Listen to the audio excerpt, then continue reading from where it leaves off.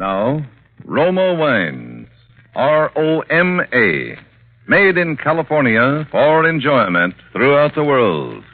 Roma Wines present Suspense.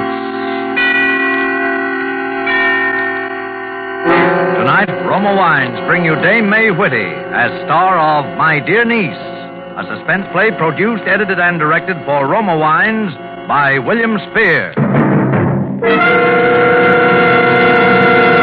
Suspense, radio's outstanding theater of thrills, is presented for your enjoyment by Roma Wines.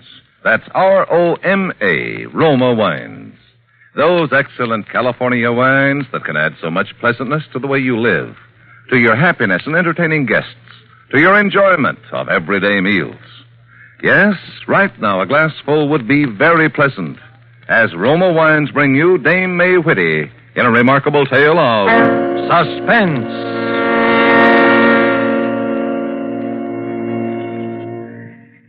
My dear niece, I'm writing you this letter in explanation of certain recent actions of mine, about which you're probably curious. As you know, since that day 4 years ago when your dear uncle died, may he rest in peace, I've been living a busy, if lonely, life. Fortunately, in a city as small as Hilton, one has many friends, but they in no way could make up for the loneliness I felt.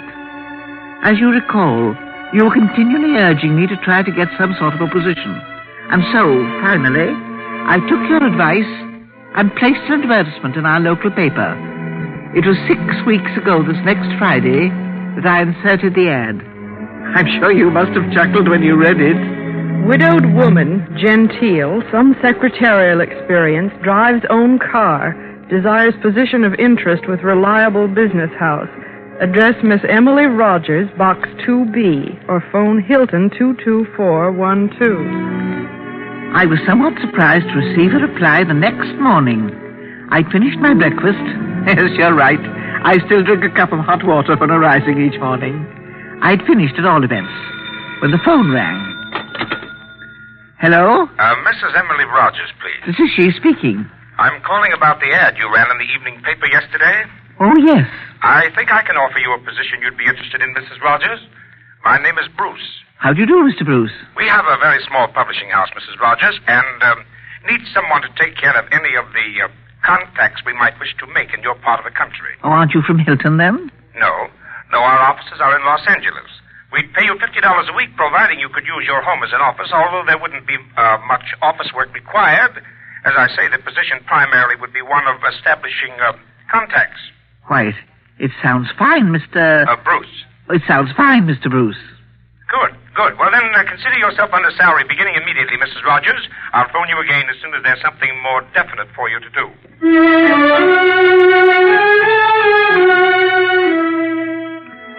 And that's how I got the job.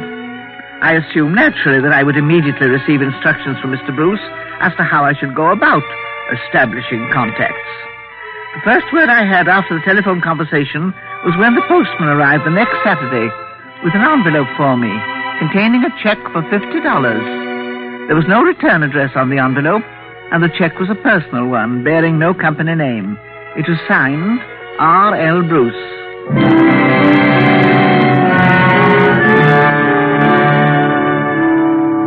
Three weeks went by in this fashion. Each Saturday I would receive the $50 check in the mail, but always the envelope was without a return address, and the check was a personal check.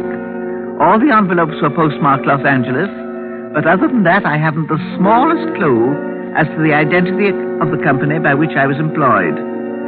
I've always believed that money is very precious, and as your uncle, may his soul rest in peace, used to say, no self-respecting person would accept it without doing a lick of work for it. I was dissatisfied at the arrangement. I would tell this Mr. Bruce when he phoned that I wished to resign my position with his small publishing house. It was on the Wednesday, after the arrival of the third check, that I again received a telephone call from Mr. Bruce. He was charming, as he'd been on the first call. And before I had the chance to tell him of my wish to resign... Well, I have your first assignment for you, Mrs. Rogers. Oh, I wanted to talk to you about that, Mr. Bruce. Oh, getting impatient, were you? Well, this will keep you busy for a while. Really? Yes, Mr. Paul Stevens will arrive in Hilton this afternoon. Now, he's one of our most promising new authors, and I'm going to have to ask a big favor of you, Mrs. Rogers. Why, what sort of a favor, Mr. Bruce? Well, Mr. Stevens has some rewriting on a novel we plan publishing in a few months, and too many people interrupt him here in Los Angeles, so I wonder if you could put him up at your home until he finishes. Why, I don't know. Oh, he'll be no bother, Mrs. Rogers, and of course, all expenses will be covered. He has an awful lot of work to do. Well, yes, I suppose I could. Oh, that's fine. It's just a place for him to get away. Oh, and one more favor. Yes? Just so we're sure he's not bothered. Please don't tell anyone he's staying with you.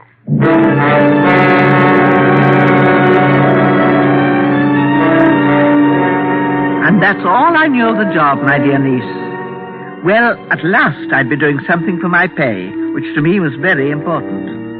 I waited around the house all day, afraid to leave, even to do my shopping, for fear I'd miss the telephone call from Mr. Stevens. It was quite late in the afternoon, almost 5 o'clock, when the telephone rang. Hello? Mrs. Rogers? This is Mrs. Rogers. This is Paul Stevens, Mrs. Rogers. Oh, yes, Mr. Stevens. I've been expecting your call. Where are you? I'll come and pick you up. Oh, that's very kind of you. I'm at the corner... Oh, just a minute. The corner of Brookside and Sierra Madre. The corner of Brookside and Sierra Madre. Fine. I'll be driving a black Buick convertible, and the right fender's dented. A parking station attendant did it. Black Buick convertible. I'll be waiting. Bye. Goodbye, Mr. Stevens. Oh, Mr. Stevens. Oh. I remembered I hadn't asked Mr. Stevens what he looked like, so that I would be able to recognize him. Oh, but then I thought that Brookside and Sierra Madre is not a busy intersection, and that the chances of there being more than one stranger at the corner were slight. I left the house immediately and drove through town to where Brookside crosses Sierra Madre. The first nervousness I felt was when arriving at the corner, I found myself faced with this problem of identification. There were many cars and a rather large and excited crowd gathered at the corner. Now, stand back, everybody, please. Oh, hello there, Mrs. Rogers. Officer, what's happened? A hit-and-run accident a few minutes ago. Oh, how dreadful. Who was hit? A man about 35. No one I know. Was he badly hurt? He's dead. Oh, that's awful. Yeah. Oh, please, now back. Officer, Well, I was supposed to meet someone, a gentleman here, a Mr. Paul Stevens.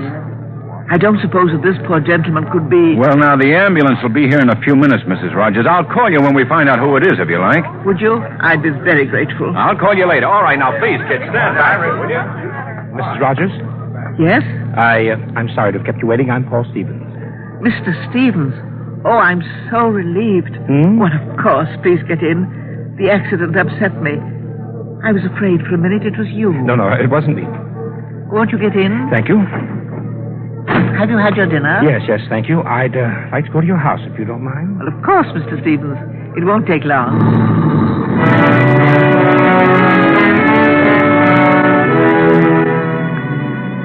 I was really terribly relieved, and I thought what a worrier I was, because for a few minutes I really had been sure that Paul Stevens was dead.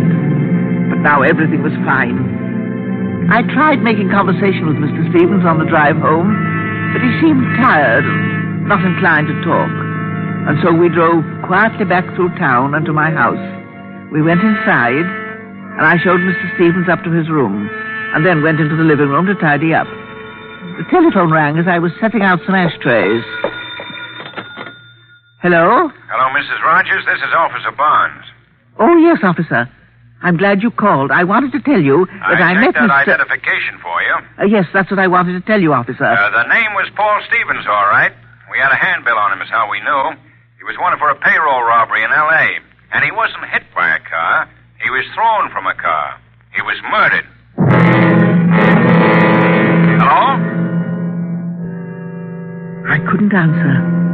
I stood there, frozen, with the telephone receiver in my hand, looking at the door to the hallway, where the man who'd called himself Paul Stevens stood, smiling tightly, holding a gun in his hand. A gun that was pointed right at me.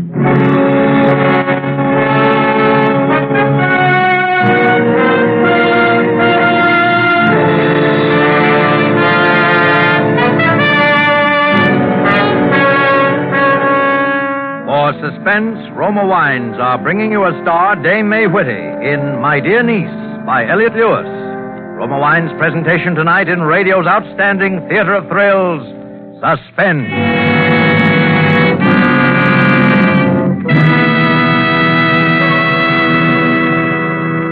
Between the acts of suspense, this is Truman Bradley for Roma Wines.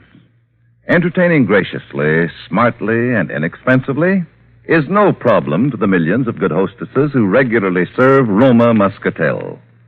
Because Roma Muscatel is a pleasureful taste delight with nuts or cake, a luxurious complement to dessert.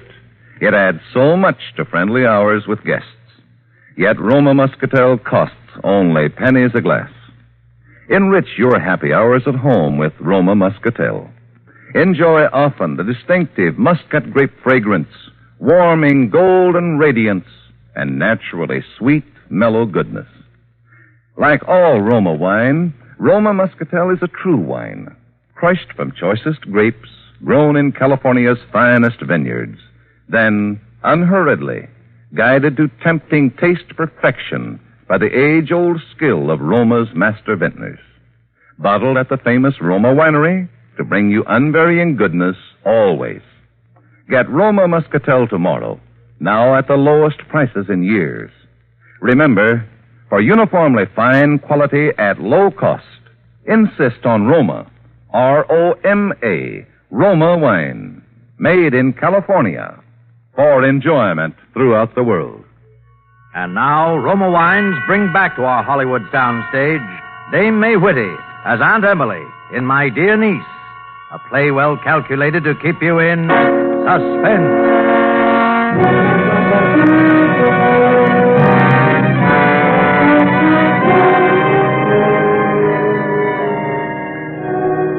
My mouth felt frozen, my throat dry. I stared fascinated down the barrel of the gun pointing at me. Mrs. Rogers? You there, Mrs. Rogers? Hello? Hello? Thank him and hang up. Hello, Mrs. Rogers. Are you all right? Yes. Yes. I'm all right, officer. I was... Thank him and hang up. I was... Thank you, officer.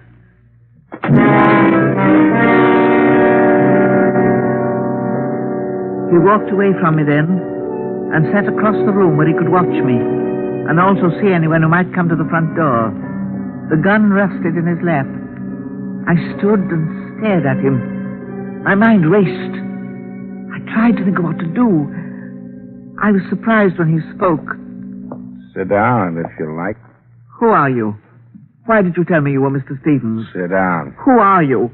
How dare you pretend to be Mr. Stevens? I'm stupid. What? I didn't think they'd find out who he was. I didn't know he was hot. You killed... Yes. I killed Paul Stevens.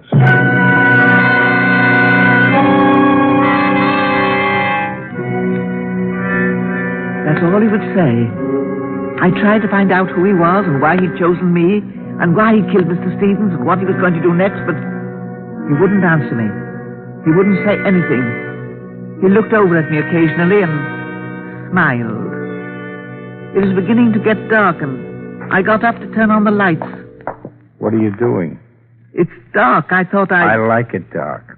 My house doesn't look well in the dark. We'll be going out in a few minutes, Mrs. Rogers. Where are we going? Oh, we're going out for dinner, Mrs. Rogers. You're going to be my dinner guest. Why did the cop call you? How did you know he called me? The phone upstairs. I was expecting a call. Why did he call you?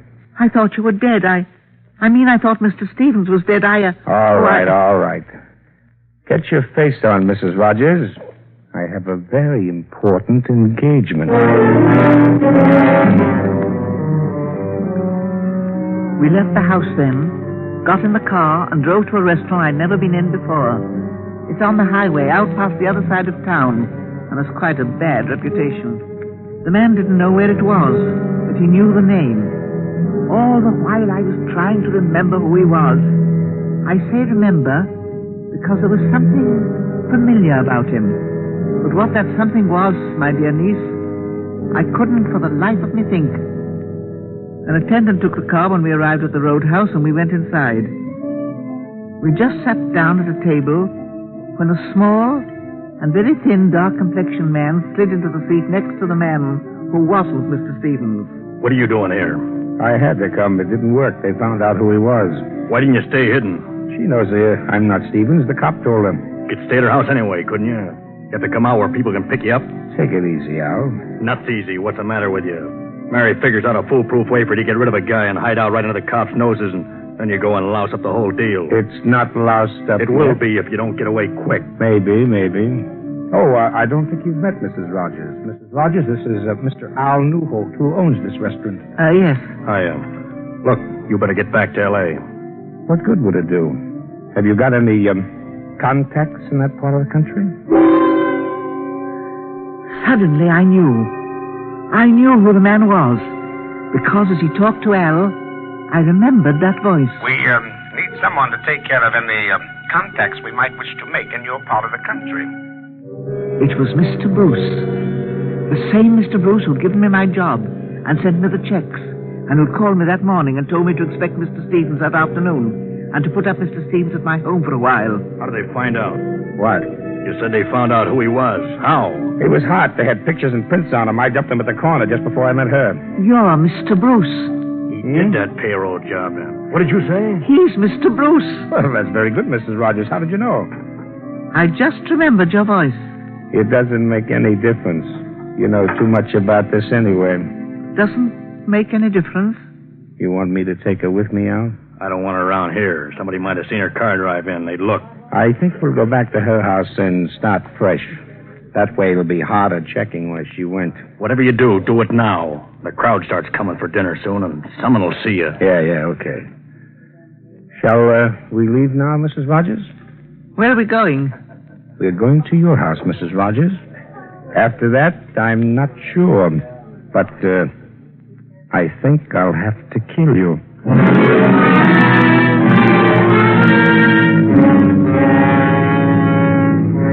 We left then. I can't describe my fright.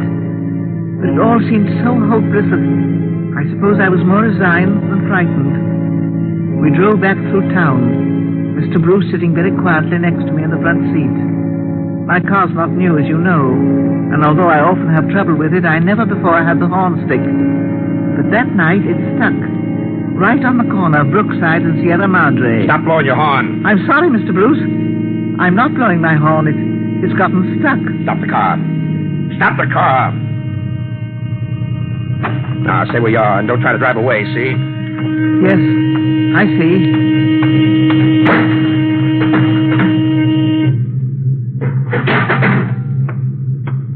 Okay. Let's get out of here. You got the horn fixed, Mrs. Rogers? Who's that? Evening, Mrs. Rogers. Tell him everything's all right. Want me to fix that horn for you? Mr. Mayor, no, thank you. It's all right. Oh, it'll only take me a second to fix it so you can use it. Never mind. Mr. Mayors, this is Mr. Paul Stevens. Oh, pleased to meet you. How are you? I see you pulled them wires to stop the horn. I usually take care of Mrs. Rogers' car myself. Makes me feel funny when something goes wrong with it. Oh, of course. I'll bring it in the morning, Mr. Mayors. Oh, no sense you're bothering Mrs. Rogers. I'll go along with you now if you like and take you home. Not safe driving without a horn. Oh, I think that's an excellent I idea. believe you said you wanted to show me the town this evening, Mrs. Rogers. Wouldn't you need the car? Well, I suppose... I was looking forward to the drive. You don't mind? No, of course. You'll pick the car up, though, in the morning, Mr. Mayors? I had promised Mr. Stevens I'd take him for a ride. Sure, of course. Thanks for your trouble, Mr. Mayor. Oh, glad to help. It is such a little town. We all know each other and like to help each other. That's so, Mrs. Rogers? Yes. Well, good night, Mrs. Rogers. And I'm glad to have met you, Mr. Stevens.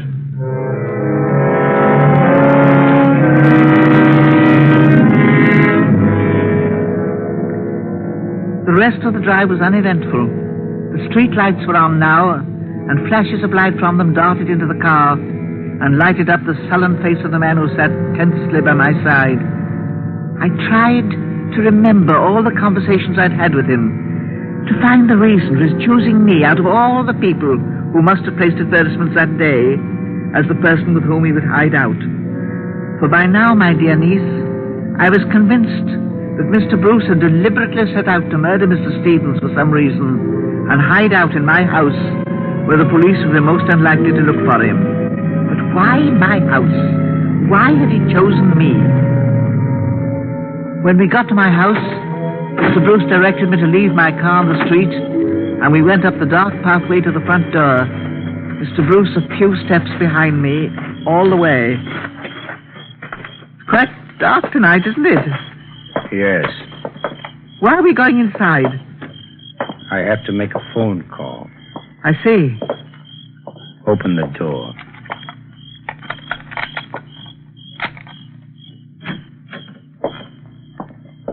Douse that light. Pardon me? Turn off the light. Oh, sorry. Now, pull the blinds down on that window. Yes.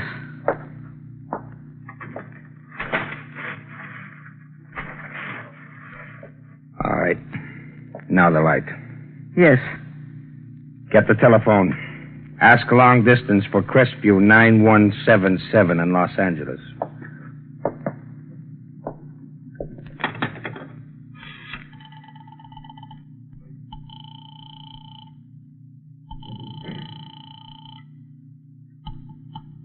Operator. I'd like long distance, please.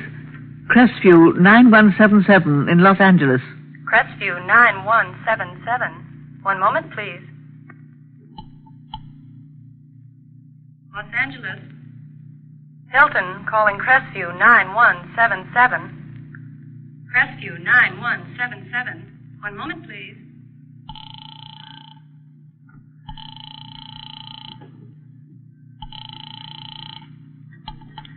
Hello? All right, give it to me.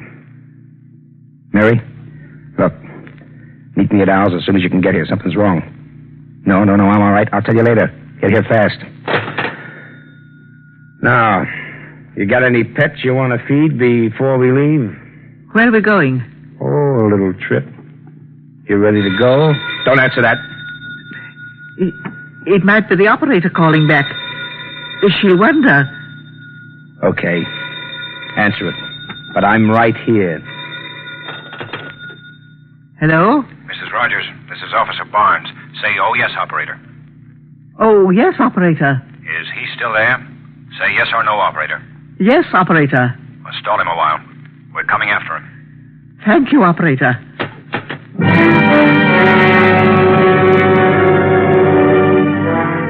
Dear Mr. Mayers, he'd understood me, and he told the police, and they were going to save me. Well, you just can't imagine. I felt exactly like the heroine in a motion picture. I simply had to prevent Mr. Bruce from leaving the house. Just a few minutes, the officer said. Just time enough for them to get here. All right. Let's get going.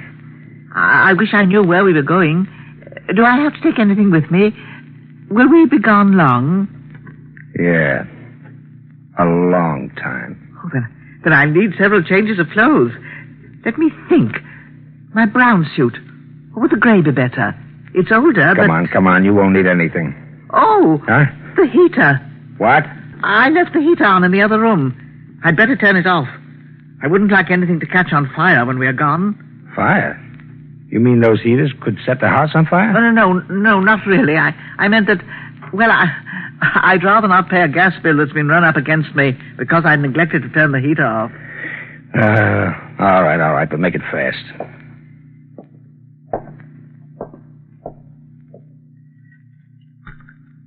Well?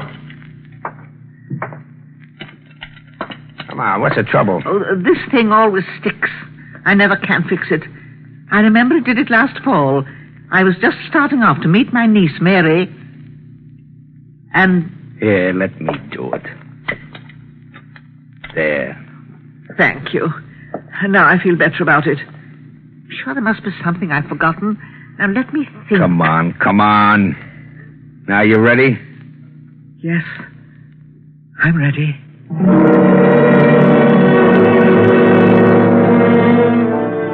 It was quiet on my street, peaceful and dark. All the neighbors' lights were out, except for the Gaineses across the way. One light was on upstairs in the back of their house. It threw a diffused pattern diagonally across the pavement, and I thought for a minute that I saw a figure move suddenly towards us.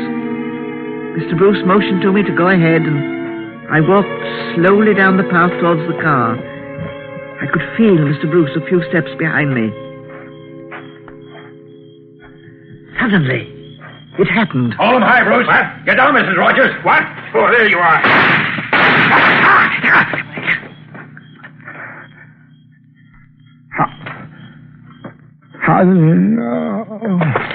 Mrs. Rogers, you all right? Yes, I'm all right. Thank you. I'm all right.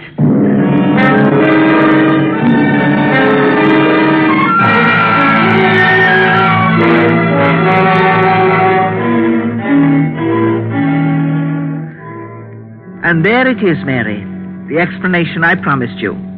I felt as your aunt that I should tell you how you happened to be in the penitentiary. When Mr. Al in the roadhouse first mentioned your name, I was suspicious. But not until Mr. Bruce made the phone call to you did I begin to piece the story together. You had suggested the advertisement. Your husband answered it and employed me. If only you'd told me, my dear, that you'd gotten married when you were in Los Angeles. After all, I'm your only living relative, and I could have come to your wedding. Then this whole thing wouldn't have happened, would it, dear? Because I would have known Mr. Bruce all the time. Let me know after the trial what your new address is to be, and I'll continue writing. As always, Aunt Emily.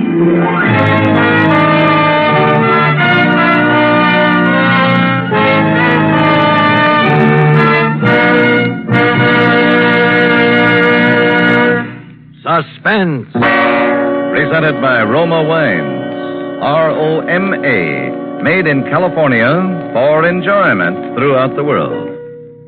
Before we hear again from Dame May Whitty, the star of My Dear Niece, tonight's suspense play, this is Truman Bradley for Roma Wines. Here's a hospitality tip on how to flatter your guests when entertaining. So easy, so smart, and so economical, too. Famed hostess Elsa Maxwell offers this suggestion from her own great entertaining experience. I find, says Miss Maxwell, that keeping a selection of Roma wine on hand enables me to please all my guests all the time. Yes, there's a Roma California wine to delight everyone, and you flatter your guests when you give them a choice. To add warmth to your welcome, serve red Roma port. Perfect at the end of a meal, too. Many prefer glorious gold and amber Roma sherry. Others, the rich, distinctive fragrance and taste of golden Roma muscatel, or the flame-bright radiance of Roma Tokay. And you can afford all these Roma wines easily, for Roma is now at the lowest prices in years. No other wine offers you so much for so little. Get Roma wine tomorrow. Insist on Roma. R-O-M-A. Roma wine. Discover for yourself why more Americans enjoy Roma than any other wine. This is May Whitty. As always, it's been a great pleasure to me to appear on Suspense. And I want to thank Mr. Spear for his usual splendid help, and Mr. Wally Mayer as Mr. Bruce for his excellent support, and all the other members of the cast who've all been so helpful. About next Thursday's Suspense, it seems that a gentleman of questionable reputation, a racetrack swindler who is, I believe the phrase is, hot, answers an advertisement which apparently offers him free transportation from New York to California. How this leads to the committing of one murder and the uncovering of another should give that excellent actor George Coulouris something to get his teeth into. I'll be listening, as I'm sure you will be, next Thursday. And don't forget the March of Dimes. Thank you. Thank you, Dame May Whitty. Next Thursday, same time, Roma Wines will bring you Mr. George Coulouris as star of Suspense, radio's outstanding theater of thrills. Produced by William Spear for the Roma Wine Company of Fresno, California. This is CBS, the Columbia Broadcasting System.